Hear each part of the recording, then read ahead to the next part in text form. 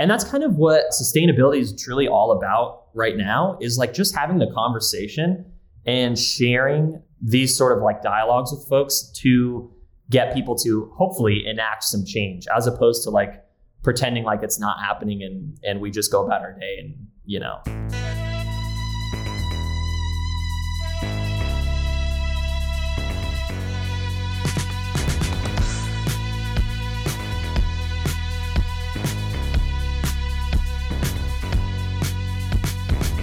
Welcome to another episode of Pay to Draw, the illustration podcast about how to make it in the design world by pushing the pen tool. I'm one of your hosts, Victoria Chihon, aka Vicky. I'm an illustrator from Berlin who sometimes does hand lettering and whose introductions lack pizzazz. So beware.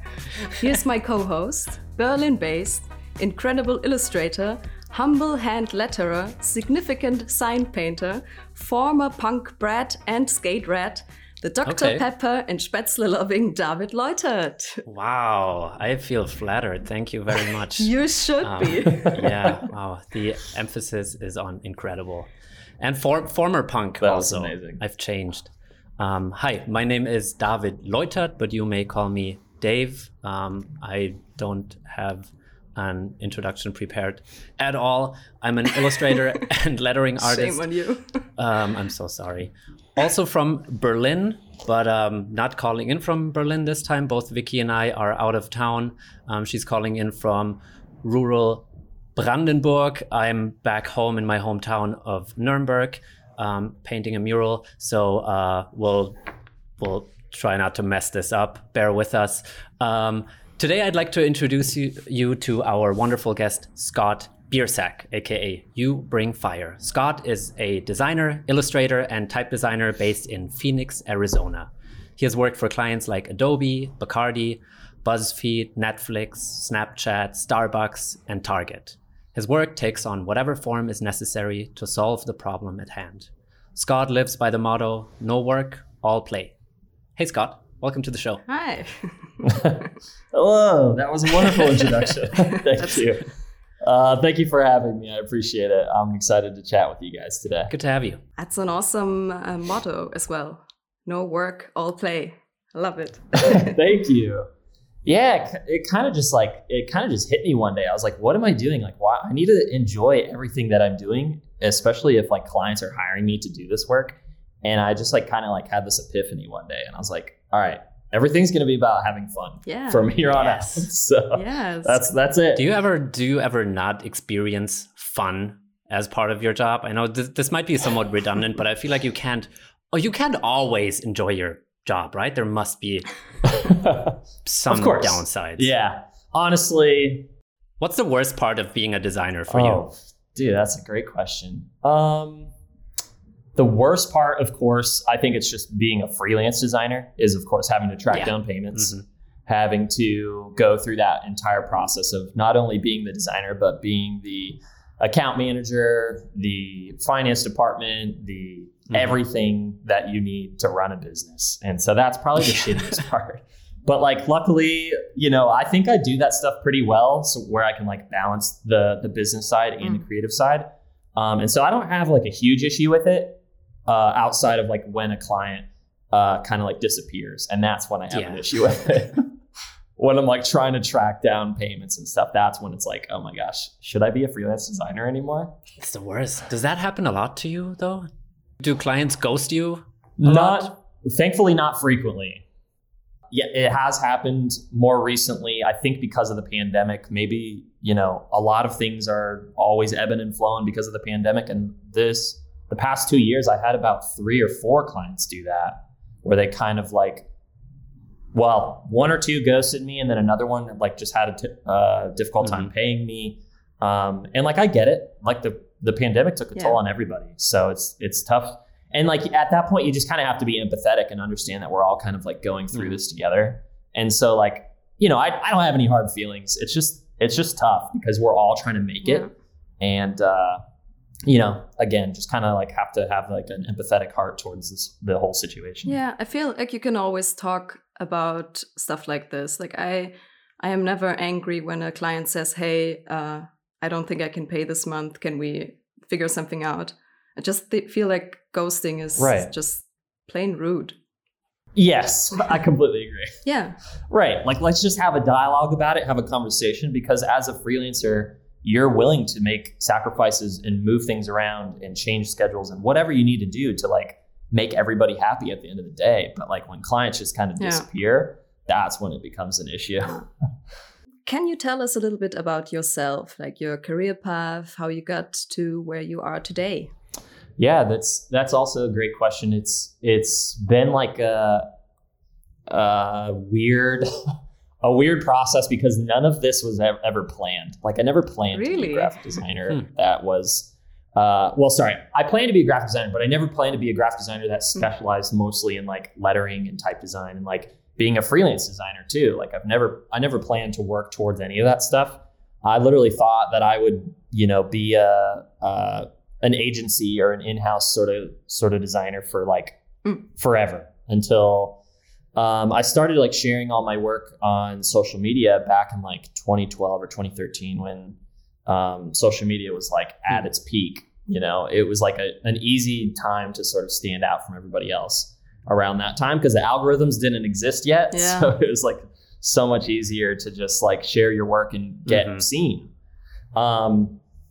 So that's kind of like how my sort of like freelance lettering career sort of just like fell into my lap. Is like I gave myself this project where I drew a new piece of lettering every single day for an entire year. Oh, wow. Shared it to Instagram, Twitter, Dribbble. I posted it in all the places I could possibly post it. And, thanks to social media, people were seeing my stuff. And then like, because I was just doing stuff for myself, clients just naturally saw the work that I was doing and then asked me to do it for them. And then I've just been freelancing ever since. So it's been like 9 years at this point of freelancing, which is wild to think about. I just feel, I feel so old because of that, but it's like, it's been super cool to like see the process and the progress along the way. Again, none of it was really planned. It just kind of happened. Mm-hmm. And I think you just age faster as a freelancer. Yes. I don't know if you can see, but my gray hairs are coming in. And you're still in your 20s, aren't you? I'm only 28. Oh. Wow. How I'm 28 and my gray hairs are just flourishing right now from all the stress. It's a good look. How long have you when did you start with design?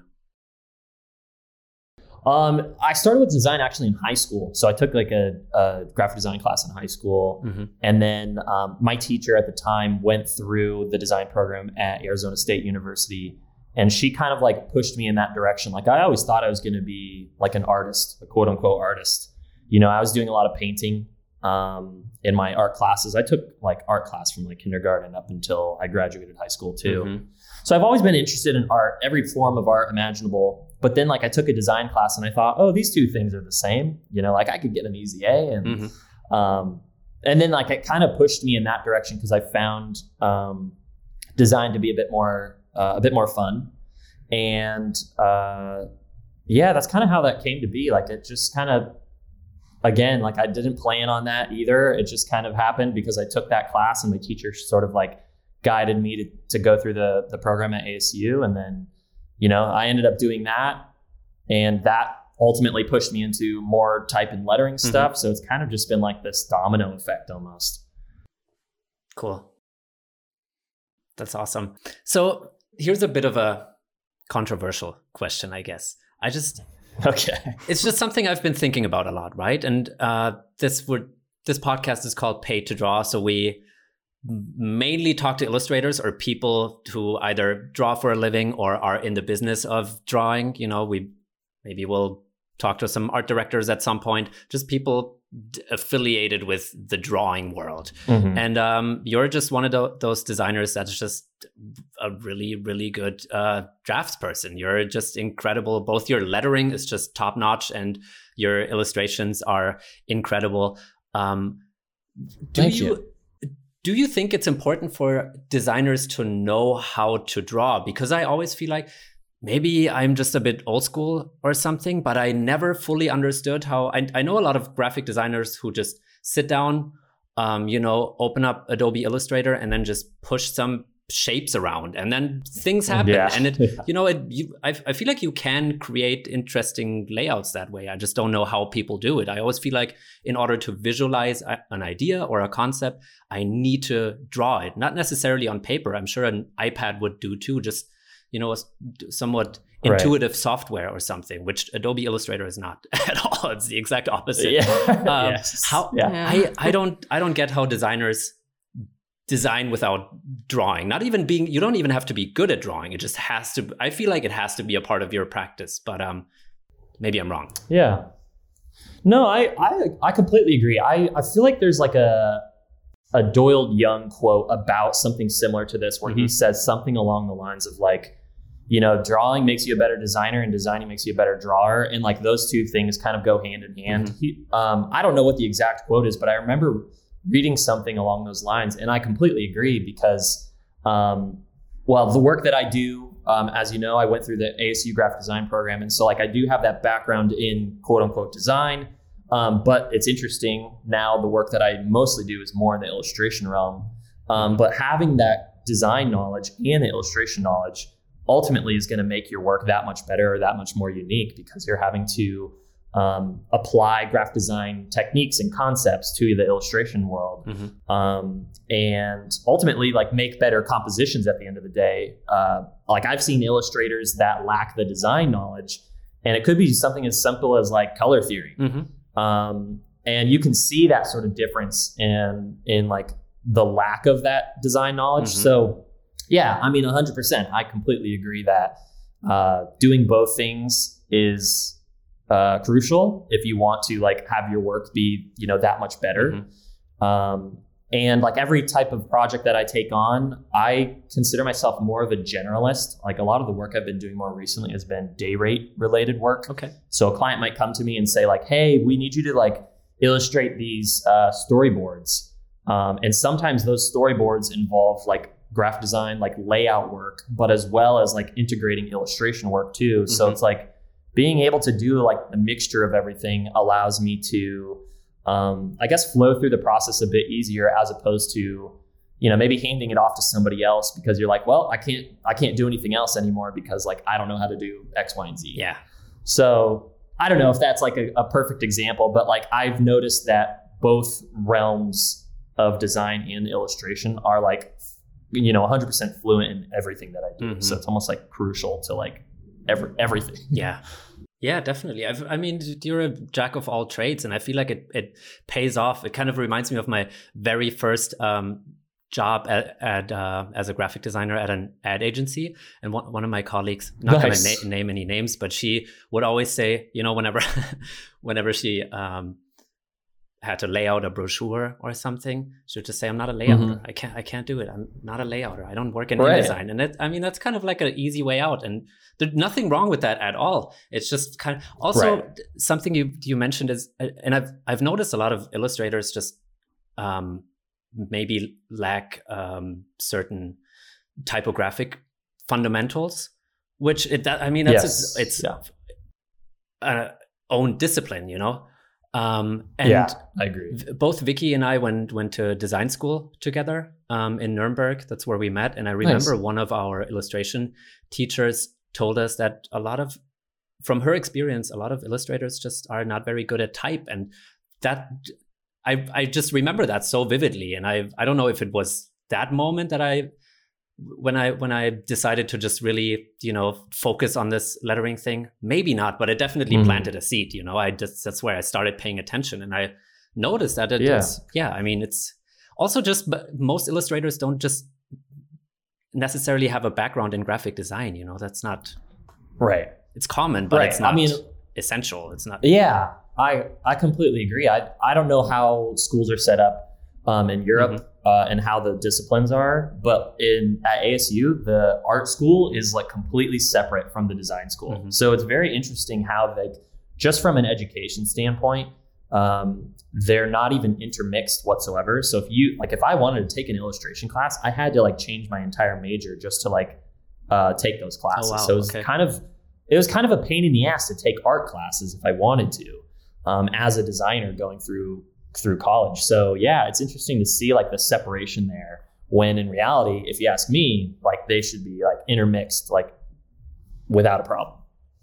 Yeah, I think the same way as a designer, you should know a little bit about photography. Yeah. You should know how to edit photos and know if it's a good photo and, I don't know, color correct and stuff like this. I think like you have to know a little bit from everything. Exactly. And it's like that's a perfect analogy too, is like understanding like a little bit from each world, so that when you do, like as a designer, that's kind of what design is. You're understanding like these little bits and pieces, and then making, putting together the puzzle from those bits and pieces. So I completely agree. Yeah. I want to ask you about one of your Instagram posts recently. Okay. Because on your Instagram. Yeah. Because I love talking about politics, and not a lot of people do like that, I've noticed. Yeah. And you mentioned in one of your posts that you hold yourself and your work to certain values, and that is also environmentalism. Mm-hmm. So you mentioned the steps you take to do your part of slowing down climate change. However, also the awareness that not everyone has the ability to make consumer changes, and that individuals are not fully to blame, but rather fossil fuel companies. Mm-hmm. Like, what are ways a designer can affect change with their work? That's a deep question for sure. And for something like that, there's no easy answer, right? Everyone's ability to make an impact or make a change is going to be completely different, because everyone's income is completely different. Everyone's lifestyle is completely different. So for me personally, I can speak to that just because I know my own experience. It might be something as simple as like, I'm going to sell some t-shirts. Okay, if I want to get some t-shirts made, I can source exactly where those t-shirts are made, what they're made from, how they're printed, what types of inks they're used. Are they plant-based inks? Are they soy-based? That sort of thing. And then even something as simple as like understanding the packaging that you're putting in. Like I think a lot of designers make a lot of products and then they just ship out shit left and right. But I try to be very conscious about all that stuff. And I purchase products that are biodegradable or recyclable to some degree, so that when like every little facet of this package that is then sent to somebody can hopefully be at one point recycled or renewed or degraded or whatever. Yeah. So that, yes, at the end of the day, it is more sustainable. So for me personally, that's been a lot of like, it just requires a bit more research. And of course, sadly, it's a bit more expensive because these items are a bit harder to come by. I think they're not as like widely used or very common. Yeah. So they're harder to track down, but like they exist. So if I have the means to make sure every little facet of this package is going to be able to be recycled, then I'm going to make sure I do that. So yeah, I mean, like again, like that question is so deep. That's just kind of like from a product standpoint. But even from a client standpoint, like if a client comes to me and they are saying like, hey, we have this huge ad campaign and we're going to do X, Y, and Z or whatever, I generally try to make suggestions. Like, what if we did this? So that way the client understands like, okay, this artist truly gives a shit about the environment and the impact he's making. Maybe we should give a shit about the environment and the impact we're making. Yeah. It almost like causes the client to question their decisions and go back to their team and be like, hey, what if we did, X, Y, and Z? And they propose a different sort of solution or an alternative. And that's kind of what sustainability is truly all about right now, is like just having the conversation and sharing these sort of like dialogues with folks to get people to hopefully enact some change, as opposed to like pretending like it's not happening and we just go about our day and, that sort of thing. So a lot of it, comes down to just having a conversation. And that's kind of what I try to do with all kinds of, my new clients that come in. Like I'm trying to be very purposeful about the values that I have and make sure that they know like where I stand. And then now, thankfully, because I've been so busy and like I have so much work coming in, that I am able to take a portion of all these donations and then give back to like the Arbor Day Foundation to plant some trees. Oh, cool. So like I try to then I try to like take all the, even though I might get paid from a project that might not be as sustainable, I can still feel a bit better about taking on a project because I know that I'm still going to be, making a difference or an impact in some small way. And like, that's it. Like, even if it was one tree, like I still feel good about one tree as opposed to no trees. So like I try to make a donation when I have the means to, but again, that's why it's a difficult decision because everybody's like situation is completely different. For sure. Yeah, I had an agency reach out to me about a project for a fast fashion company. Barf. And yeah. I mean, the agency I knew and I kind of wanted to work with them, but then I got really nervous telling them that I don't want to work for a fast fashion brand. And I sent out the email and I got really nervous because who am I to say no to these jobs and they're never going to work with me ever again. And then they replied and said, yeah, it's all cool. When we have something sustainable, we will contact you. Oh, that's and it was, so interesting. That was such a relief. Cool. And they are probably aware that this is not the best company and they probably have reasons why they work with them. But I was happy about that little bit of hope for more sustainable things. That's so cool. I mean, like you kind of have to be proud of yourself in the moment too, because you're like standing up for what you believe in and your values. And you're essentially like saying like, hey, I'm not going to budge on this because this is what I believe in. And like, that's something to be proud of. So it's awesome. That's awesome. Cool. You mentioned packaging and fashion, and I just feel like there's also just something so satisfying about creating something for, just sustainable objects or just something that doesn't go straight into the trash. Like, like single-use plastic is the enemy. It's not just, it makes me feel horrible about myself, no matter how proud I may be about the design. But the fact of the matter is it goes straight into the trash, once it's consumed. And same with just, I don't know. I feel like, I need to get off of my high horse, but I feel like if I was a designer for like Primark or H&M, and they have 6 seasons and you design for just like cheap garbage products that people just buy and they're gonna throw it in the trash a month or 2 later. And it's just, it breaks my heart, but what can I do? It's I agree, man. We live in, I guess. Exactly. Yeah. It's kind of like sadly, that's kind of what like being an illustrator and a designer is all about, is like feeding into these advertising campaigns, and we're a part of it. So that's why I try to like make a difference in whatever way that I can, because we know that we can at least have a voice to some degree. Right. Well, I saw that you've been going back to school for music. That's interesting. And I think you mentioned that you'd never been much of a musician before.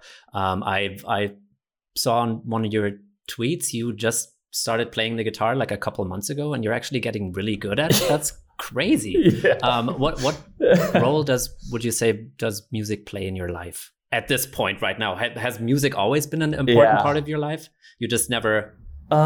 did you just used to consume it and not create actively? Yeah, exactly that. I was mostly more of a consumer, where I would just like, I'd be really moved by a lot of music to the point where it's like, an emotional journey. I mean, like that's kind of what music really is. And literally one day, I don't know what happened. I just woke up with this when you get a creative urge and you're just like, Jesus Christ, I have to make this thing or else. Yes. Yeah. You know what I'm talking about? Like somehow, like you're just like, I have to make this. And if I don't, I'm going to go insane. Yeah. Mm-hmm. So that's kind of what happened with music. I woke up and I was like, I have to make music. Okay. And then I was like, wait, I was like, shit, I don't know how to make music. How do I even like start this process? Cause like I didn't play any instruments. I don't know anything about music whatsoever other than consuming it. Mm-hmm. And one day I just woke up with this urge. And so literally like 2 weeks later, I started researching schools and programs. And then like 3 weeks later, I was enrolled at the Berklee College of Music. I'm like, I haven't looked back ever since. I've been That's awesome. I've been taking music theory classes, music production classes. I'm doing every sort of class imaginable to sort of like build that foundation to be like a quote unquote songwriter, so that I can like kind of be the jack of all trades there as well. And then I picked up guitar and piano, so I've just been practicing every day. Like that's kind of a part of the music thing. I think I needed an instrument. Mm-hmm. And guitar has been kind of like in the back of my head as well. And it just kind of like, kind of just like snowballed. Like I went pretty hard, and I'm still going pretty hard with music. And I've been enjoying it so much. It's so nice to like feed into another creative avenue outside of design and illustration. And I haven't had anything like that to like sort of express myself for a long time. And so I've just been in like the right place at the right time. And I've just been doing it all online so far. And it's been great. It's been a journey. But like to answer your question, like the role it plays in my life, I guess I've been doing a lot more introspective work through therapy and stuff. And, that's kind of how these values came about as well. Right. And music, I think, has always been one of those things where I was like, I would love to make my own music at some point. And I just kept pushing it off. And I was just like, with the state of the world, I was like, shit, I don't know how much longer we're going to live. So I got to like, I got to lean into this. Yeah. I know. I'm not trying to bring the mood down and get negative here, but like, it's a scary thought, it's the anxiety that's always looming in the back of our heads of like, what if politicians don't do anything about climate change and we're just kind of fucked, And so anyway, at the end of the day, I was like, okay, well, life's too short. So I'm going to lean into this while I can. And, I look at it as a means of course, self-expression and also just therapy, just to like work through shit on my own through a creative avenue that isn't design and illustration. So that's kind of how it all came to be. And I've been enjoying the journey. It's been good. Cool. I have to ask, do you collaborate with anyone? Do you have people, I don't know, do you have a band or people creating beats for you or something? Or is this just like just a one person endeavor? Because, well, the reason I'm asking is I used to play drums for a while, but for 10 years or something. We got a jam. Well, hold on. I never got good. I was always good enough to play in like shitty punk bands, but I just never got really good because I couldn't bring myself to practice, right? I think for like a solid 7 years or so, I would take drum lessons, and I would go in every week and just feel horrible about myself because I didn't practice again, and my teacher knew I didn't practice. I still kind of wanted to get good at it and learn, but I just never got any good because I didn't practice, because I didn't enjoy practicing. I only enjoyed hanging out with my friends and jamming, maybe playing shows, even if they're bad, but just having that just the communal aspect of it, right? And then I kind of realized that the other thing that I'm actually sort of good at is drawing. And I actually, not only do I enjoy it more when I'm alone, I kind of have to be alone in order to really get something done. So I kind of just focused on drawing from that. But how's that for you? Do you? That's awesome. Have you just been teaching yourself how to play the guitar, or? Yeah, it's all been like, because the school that I'm going to, the Berklee College of Music, is in Boston. I don't want to move to Boston. That's too cold for me. But so since it's all online, I'm just doing it from the comfort of my home. It's got its ups and downs, of course. I do miss that community sort of aspect where you can kind of like hang out with your classmates and like have a good time and jam and like learn from one another. But like since I'm so new into the musical realm, I don't have anybody sort of like in my circle because I don't know any musicians. Like I'm so new to it that I never hang out around other musicians. So that's still very, very new for me. But I hope, in time that'll all change. Like my goal is to, at one point release an album, whenever that is, I don't know. But like, that's the goal, is to make my own music. And like, at some point, I'm sure the collaboration aspect will come into play. What kind of music are you going for? Yeah, that's a good question. I have no idea. I literally have no clue. I actually listen to a lot of heavy metal. I can't imagine I would make metal music. Like, I have no intention of doing that. Okay. But I know that the metal sort of scene, and even like pop punk and like punk stuff, rock, all that stuff, will kind of like influence whatever work that I will be creating. So it'll be interesting to see like how I create whatever I create, because I have no idea. Okay. Well, if Under Oath ever needs a new guitar player. Yes. Dude, I just saw Under Oath last night. It was the best show of my life. That's why I brought it up. Yeah. What a wild coincidence. It was amazing. Yes. Good. I feel like I couldn't name a single Under Oath song, but I did have my own personal little metalcore phase there for a bit. Nice. I feel like I'm still in that phase. I never left. Oh, okay, good. Even better. I used to like this band Killswitch Engage for some reason. Oh, I love Killswitch. Do you? Engage, okay, yeah. I feel like if I listened to them, well, maybe I would still like them. I don't know. Yeah, I think you would. Okay. I think you would. Their new album's pretty damn good. That's they're all still I'm around? say. Yeah, of course they are. Yeah, I feel like music really lives from collaborating. Like, I understand what Dave said about drumming by yourself, because I also am a drummer.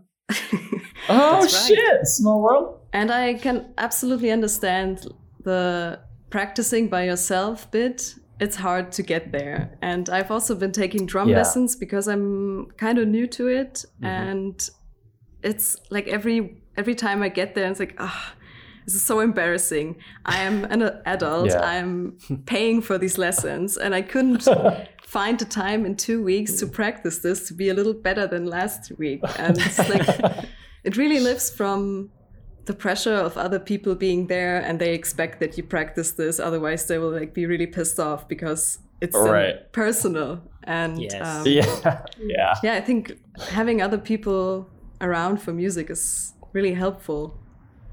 Yeah, I completely agree. I'm looking forward to that point where I get to, collaborate with other people, because that's kind of like, I've been watching a lot of like process videos of how albums are made and like how people make their songs and stuff. And there's always collaboration. Like, there's always somebody that comes in and like plays a saxophone for this one part in the song. It's because like musicians aren't learning every single instrument. So of course the collaboration is like almost a necessity at that point. Yeah. So yeah, I'm stoked for that point when I get to that. But I'm glad to hear you're doing drumming lessons. Like, I want to do that too at some point. That's fucking awesome. Yeah, it's a lot of fun. Like, every instrument you start, at first it's going really fast and you're getting better so fast, and then it slightly stagnates. So that's really hard to get through. But that's true. Like, every time we had band practice, I'm just really happy afterwards. No matter what I experienced before, it's just like making music together. It's like really changes something. I can't really. Nice. I love to hear it. That's so cool. Cool. And she's good too. I saw you play the other day with your band. Yeah. I mean, at that concert, I think I was still very stressed out. Like, this is still, like, I think I just recently started enjoying playing live. Okay. It's just like the last concert, maybe I was like, really, this is fun. Like, I can relax and not look like stressed out all the time and then cramp up and have weak arms after the third song. But it gets better. Well, it didn't show at all. You seemed very confident. Well, thank you. But there is something to just having someone else hold you accountable, just having to show up, and then it's gonna be it's not gonna be a good practice if one person just didn't do their part, So I don't know. I kind of miss it sometimes, but anyway, this is not a music podcast, by the way. This is a TikTok podcast now. Exactly. We're about to talk about the TikTok. The TikToks. We're about to TikTok a little more about social media. I'll have to edit that out. I'm editing and I'm leaving. Yes. I love it. You have to keep it. I've been watching your TikToks just honestly right before we started. Oh boy. And they're very different from the Instagram content. Like also the Instagram reels you posted are kind of like they're, I think, more serious maybe, or not as silly. But the TikTok, your TikToks are really fun. I really enjoyed myself. Thank you. And yeah, it's definitely a trend that social media is going towards the video content, with Instagram trying to compete with TikTok. Mm-hmm. So how has that changed for you? Because you were posting on Instagram a lot. That's how your career was made. And yeah, I saw that you also tried to post a TikTok every day for a while. I did attempt that. Yes. And sorry, continue. Yeah, just wondering what's the difference between documenting your work on Instagram and on TikTok? Yeah, that's a good question, because like the two platforms are so drastically different. Yeah. Where like you could post a TikTok video on Instagram and it might not do as well, because like the audiences at the end of the day are kind of like, I think at the core of it, what is very different between the platforms. But yeah, I mean, like for my TikTok, like, again, it kind of comes back to like this motto, no work, all play. Like I like had this epiphany where I was like, why am I taking myself so damn seriously all the time? Mm-hmm. And like trying to portray myself as like this, you know, hoity-toity fucking designer that's like, I know everything. But at the end of the day, we all know nothing is kind of what it feels like. And we're kind of just like meandering around in a dark room until we're like, oh, we found the secret sauce or whatever.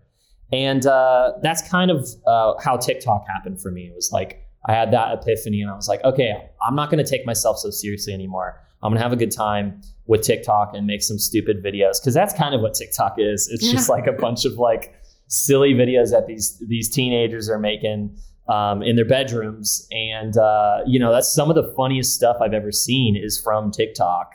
Yeah. And I just kind of wanted to like lean into that too. But sort of like, of course, tie it back to what I'm doing. So of course, like some of it is design and illustration focused or like client focused or whatever, so that I can sort of relate it to the work that I'm doing. But, yeah, it's been fun. Like I attempted to do a TikTok every day and I was going hard for like 2 months until I realized like I can't do this anymore. Mm-hmm. Yeah. And I realized it wasn't sustainable for like everything else that I was juggling at the time. And so I just told myself, I was like, look, I gave it my best shot. I told myself I was going to do this, but that's okay. Like, it's okay to like not follow through with like what you tell yourself you're going to do. Yeah. I just kind of allow, we were kind of talking about this too, like being held accountable. Like that's kind of why I told myself, okay, I'm going to post every day and make it known that I'm going to post every day so that my audience can be like, okay, Scott's going to post every day. Mm-hmm. Looking forward to his content, and like, that's where the accountability comes into play. And it made it so much easier to create content because, someone's like kind of relying on it or waiting for it. And that made me like, okay, shit, I got to make a TikTok video today. But that's when I was like, okay, I can't keep doing this because at one point I could like feel myself like almost like hitting a burnout stage. Mm-hmm. I felt like the sort of decline that was kind of happening. And I told myself like, I'm not going to do this. Like I know kind of like what the depression feels like. I've hit that rock bottom before and I'm not going to like allow that to happen again. Mm-hmm. So I put it on pause for a bit. I still like to make TikToks. It's just not as frequently at all. It's like once every like 3 or 4 months now. Yeah. But I enjoy it. Like TikTok's audience is completely different. So it's interesting to try and like find whatever that sort of niche is there, because again, like your content that you're posting on Instagram might not do well on TikTok. So TikTok, in my opinion, is more about like maybe more process stuff or maybe more behind the scenes stuff. Mm-hmm. And Instagram too, it can be. It just depends on like how you're using reels and stories and all that stuff. For me, my audience engagement is so low because of the algorithm that I just don't try anymore. Mm-hmm. It's just hard to want to feed a machine. Yeah. So, and that at the end of the day, like I know I'm still getting client work. People are still seeing my stuff. So I'm not trying to feed the machine as I once was, because thankfully I've been very busy with other work that I don't need to like try and sort of like portray this sense of being active all the time, if that makes sense. Yeah. You know, it's just like the nature of social media. They want you to be active all the time. And like, you know, it's just hard to, obviously it's incredibly, almost impossible to be active all the time. Yeah. So yeah. Anyway, that kind of like took a side turn over here to like talking about algorithms and stuff, but like hopefully that answers the question. Yeah, absolutely. I also feel it's so strange when I post a lot, people tell me like, wow, there's so much going on with you. Like you have so much to do. And it's like exactly the opposite. When I post all the time, I am bored out of my mind. I have nothing to do, or I have too much free time. And when I'm stressed out and I work constantly, I don't have the energy to also create social media content.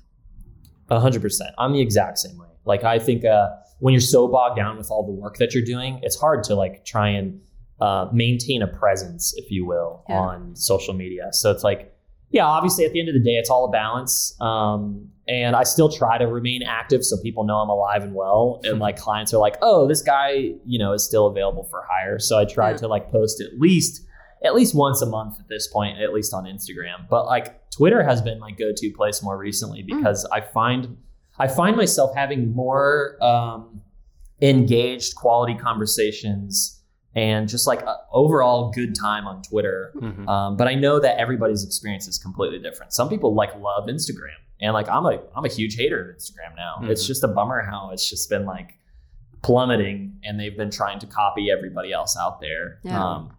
And they're kind of just pushing their audience away, if you ask me. But I digress. I don't know. I mean, I feel like there's still hope. Maybe something will come of those antitrust lawsuits, and they'll end up breaking up Meta from Instagram. There is hope still, but at this point in time, I'm also over it. It's I'm not saying I'm done with it, but it's just so much work, and you just end up scrambling for eyeballs, and it's like, well, will the algorithm allow me to allow people who are actively already subscribed to what I do? You know, will more than 10% of those people actually get to see what I have to say or what I did this time? And it's just like, why am I even doing this? Exactly. Yeah. I don't know. It's a lot of work. The thing that's kind of interesting to me about TikTok as opposed to Instagram, because it seems like the polar opposite, even though they're both, you know, big on Instagram is big on video content now, but just in terms of just the language and how people present themselves, it's just it seems way more authentic to me. It's just a lot more just stripped down. This is who I am, you know. You don't try to, you're not all about, you know, trying to present the very best version of yourself necessarily. Yeah, I completely agree. And I think that's why TikTok is so, you know, wonderful in that way, is because you see like a raw sort of process image, or even like just somebody talking to the camera. And it feels a bit more personal than, like you said, like a really polished, like Instagram post where you get, like you said too, is like seeing the best version of that person. And because that's never the case. But like TikTok, you're seeing videos of people crying, sharing about their day, and like, you know, stuff like that, where they're being very vulnerable and authentic. And I'm loving that. I would love to lean into more of that, because at the end of the day, I think it's going to bring about a bit more empathy in the world, and we need that more than anything. Yeah, we should all watch more people cry on our phones. Exactly. That's what we need. We all need to like feel for one another, you know? That's all I ask. Cool.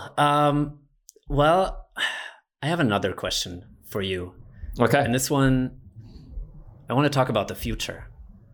Because, well, mostly because it's just something I think about a lot. And it's not like I've been doing this thing for so long. I think I started out in graphic design maybe like 15 years ago or something. And so this was when, you know, the big desktop publishing revolution had just started, and what used to be 8 different jobs were now, you know, one job that you do on your computer, and you call yourself a graphic designer. But there was still a lot of kind of like I wouldn't say a lot of, but some manual labor involved. But I've just for illustrators, I always think if you now make the decision you want to become an illustrator, I feel like 5 or 10 years from now, if you're not at least open to the idea of creating, motion and animation, then you might not have an easy time finding a job. And similarly, whenever young up and coming designers ask me what kind of direction to go in, I tend to tell them to focus on either motion design or CGI. Because that's where the money's at, but that's not necessarily good advice, because if your heart's not in it, then you're just going to end up being miserable. Right. But to get back to my question, where do you see the future of design, and do you have any advice for young folks considering a career in the commercial arts today? I haven't really put too much thought into this question because I'm definitely just trying to make it through each day. So thinking about the future of design and illustration, it's tough, but I completely agree. I've had a number of clients more recently ask if I can design, illustrate, and animate everything that I'm doing. And so that's kind of where I've lent or at least pushed myself into more of the animation realm as well, because I know for whatever reason, and maybe it's because of TikTok or Reels or whatever, animation is a hot commodity. Things that move is a hot commodity, because I know, at the end of the day, it's going to drive more engagement, because a moving picture is, a bit more eye catching, I guess, than a static picture. So yeah, I would 100% agree with you in terms of telling the same, young up and coming designers, focus on your illustration and your design, but also keep in mind, okay, how can I learn animation to make all this stuff move as well? Because it's a hot commodity right now. I'm surprised at how much or how many projects I've gotten more recently where they expect me to do animation as well. Whereas before, 5 or 10 years ago, you would specifically hire an animator that is solely focused on animation. But I think more recently, because of the fact that maybe social media is changing, it's changing the game, changing the landscape. But it's almost to me too, it's almost at some point we might hit an overload or an overkill sort of moment where you're walking in Times Square, you see all these LCD screens or whatever, and everything's moving, and you just can't focus on anything. Yeah. So that's my biggest concern with that is there going to be a little bit too much? But obviously only time will tell. So I don't know if that helps answer the question, but I haven't put too much thought into this. I saw on your Twitter that you're soon teaching people lettering, right? This is true. I am teaching a type design course at Arizona State University. So the same place that I got my degree from. Cool. They asked me to come back and teach this type design course. That's awesome. Alongside Lindsay Kincaid, who's the co-teacher for this class. And it's interesting going back and teaching as well as, I'm teaching, and then I'm also going to school myself, and then doing music and design. I'm juggling a little bit too much right now. But it's nice to see and experience that sort of, environment again, so that I can sort of be in the know of what do the kids want? What are the kids looking for, or how can I help guide them too? That's kind of the biggest reason why I took this role, is I want to be able to push that design program in the right direction, because it can be rooted in a very what's the word? Kind of just it's kind of stagnant is maybe the word to put it, and so it just needs a little life, it needs a little zhuzh. So yeah. Have you noticed any changes from whenever you went to school? Are the kids all about designing for the blockchain now, or I'm sounding so old? What that's a good question if they're doing that. From my understanding, from afar, I haven't been, since my first teaching experience was yesterday. I'm still very new and fresh into everything to see what truly has changed. But from afar, it looks like not much has changed. It's just because, it's a tried and true method that they've got going on there. And I get it, it's working. But sometimes the kids come out of that program with very cookie cutter portfolios. And that's kind of why I'm trying to like, okay, guys, we need to step it up here. Like times are changing. Like, we're talking about animation here. Let's like maybe lean into the animation side of things, or even leaning into more like art and illustration side of things. Anything to like sort of change things up a bit, because like times are changing. So we got to like keep up with everything. Very true. Absolutely. Yeah. But it does sound like a lot. Like you teaching, you're also going to school, then you have to practice 2 instruments and also maintain a job full time. Yep, that's it. I was just thinking to myself, like I woke up this morning and I was like, how the hell am I juggling all this stuff right now? I truly don't know. And I'm worried about hitting that burnout stage again because of all the stuff I'm doing. But I am very good at time management. So, maybe that's why I've been able to like manage it this far. Like because I've been going to school for about 6 months now. And like the process has been going very smooth. And every semester I almost like up my class structure. So like I took 1 class, now I'm taking 2, and hopefully I'll take 3 at one point while simultaneously doing everything else. And so, yeah, it's like, I'm just keep giving myself more work. But with time management, it's pretty easy to like, be able to balance everything. But it just depends on like, how am I doing that day? Because sometimes it's just like, am I going to wake up feeling like, oh, I don't want to work today? Because that's when it gets hard. But what do you mean by time management? Do you just, is it a specific thing you're doing, or are you just naturally good at that? That's your secret. Yeah, that's a good question too. Like, I don't know if there's like one specific thing. It's more of, so what I like to do with, I'm sure you've seen from like the work that I share, I get bored so easily. And because of that, I juggle all kinds of projects and I try to do like a little bit each day.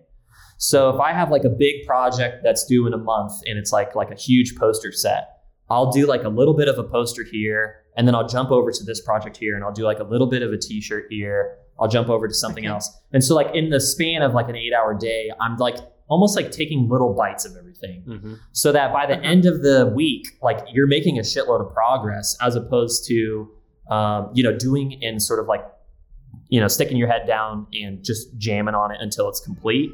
That's kind of how I like to work, because also in between those moments, you have these ideas or things that might pop into your head to then dive into these projects. So like if I get stuck on this one project, I know, okay, I'll set it off to the side, start on this other project. And it kind of just helps that cycle, just like it turns into this snowball effect where like, I'm not worried about getting stuck on a project or like getting sort of frustrated, because I know that everything gets done at the end of the day. And, I'm making progress towards like the bigger picture, if that makes sense. So I don't know if that helps in terms of like explaining my time management, but I find it very useful to do that. But I know everybody's process is completely different. So like that's what works for me.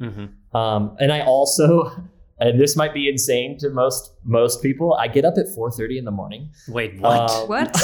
What's wrong with you? There it is. Voluntarily? Voluntarily. Wow. So like, I don't know what it is about my circadian rhythm, but I wake up at 4:30 on my own. Like I don't set an alarm. I don't do anything. I just get up at 4:30 and I'm ready to go. So my day starts pretty early. That's weird. 4:30. That's too early. I know. I completely agree. Every time I tell somebody that, they're like, dude, what the hell's wrong with you? And I don't know. I just like wake up with like a ton of energy and I'm ready to just like sort of get the day going. And that's when I'm most focused too. It's like the world is silent. I'm the only one awake is what it feels like. And I just start getting to work at 4:30 and I just get so much work done. I'm not going to lie. I get a lot of work done. No distractions. So, yeah, I'm sure. Yeah. So give it a shot, guys. Get up at 4:30 with me. No thanks. I'm not gonna try it. I'm good. That's okay. It is pretty insane. But I also, just for those listening, later on down the line. I go to bed at like 9 o'clock. So I still get my 7 hours. Good. Like I'm just an old man. That's all it is. Okay. Honestly, I mean, apart from the fact that you get up at 4:30, I think that's still good advice though, to just do a little something every day. For each of those, you know, 7 projects you're working on, do a little something every day. It took me so long to realize that that's the way to go. I'm sure it's not the only way to do it, but it's really been working for me. And just also, well, as opposed to, you know, let's say you have a week to finish an illustration and you don't do anything for 5 days, and then you have to pull 2 all-nighters in a row. Right. But also, it took me at least 10 years to realize this. But the fear of the blank canvas is not an issue if you just get started right away. Even if you don't have any time right now, you get the creative brief or whatever, or you come up with your own project, and you're not sure when you'll have the time for it. Just start right now and just put in 5 or 10 minutes. You can definitely, you know, find 10 minutes to work on it, and it'll be so much easier to get back to it later on. I completely agree. I find myself sort of hitting that point too, where I'm like, oh man, like I have no ideas right now, but I'll just sketch something really shitty and really light and just get something down, because then I'll be like, okay, I'm going to set this off to the side and then, you know, kind of like let life happen. Yeah. And that's where the sort of inspiration comes from anyway. So, yeah, I agree with that. Oh, very good advice. Awesome. Yeah. Thanks so much for talking to us. Of course. Yeah, this has been a great conversation. Absolutely. Yeah, so much fun. This has been fun. Just an hour went by so fast. Yeah, I agree. did. Like I could talk for another 3 hours if you guys want to, but We no, could. I really can't. I have so much work to do. Yeah. Well, your day is just starting. Ours is over. We're having I think 8-hour time difference from Arizona to what's Germany. Oh, so what time is it where you guys are? 7:36 p.m. Oh, it's time for bed practically. Yeah, pretty much. Yeah, you definitely. Before we go to bed, do you want to tell our listeners again where to find your work? Of course. I go by You Bring Fire across everything. So Twitter, Instagram, Dribbble, Behance, my domain, you know, all the stuff, You Bring Fire, all spelled out. Cool. Awesome. Well, Scott, thanks so much. Good luck with all your various projects and endeavors. I hope you get some sleep. Good luck with your music career too. I'm super curious to see where that all goes. I will definitely follow along. Me too. Thank you. I appreciate it. Cool. Yeah, I'm super stoked. Awesome. Thanks again for having me. This is a great conversation, and I'm looking forward to seeing what you guys do too. Like Victoria, I need to find you on Instagram and follow you as well, and then we can just follow along with each other and just keep in touch and just go from there. Definitely. Cool. Yeah, let's do it. All right. So awesome, guys. We've just become best friends. Yes, pretty much. Cool. Thanks so much, Scott. And to our listeners, thanks for still listening to this thing. This was episode 4. We'll be back with more interviews next week. And that's all I got to say. I'm sorry. That's it. It's the end. Don't apologize. Too late. Sorry for apologizing. It won't happen again. Anyway, bye.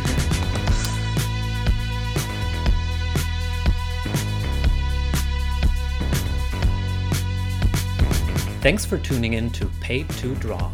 Please don't forget to subscribe to get all the latest episodes and leave a 5-star review. Don't miss out on all the exciting interviews we have coming up. If you want to follow us on Instagram, you can find us at Paid to Draw Podcast. I'm at Vicuña_illustration. And I'm at David Leutert. That's at David Leutert. The music is by Amanda Deff. That's Amanda and Deff. See you next week.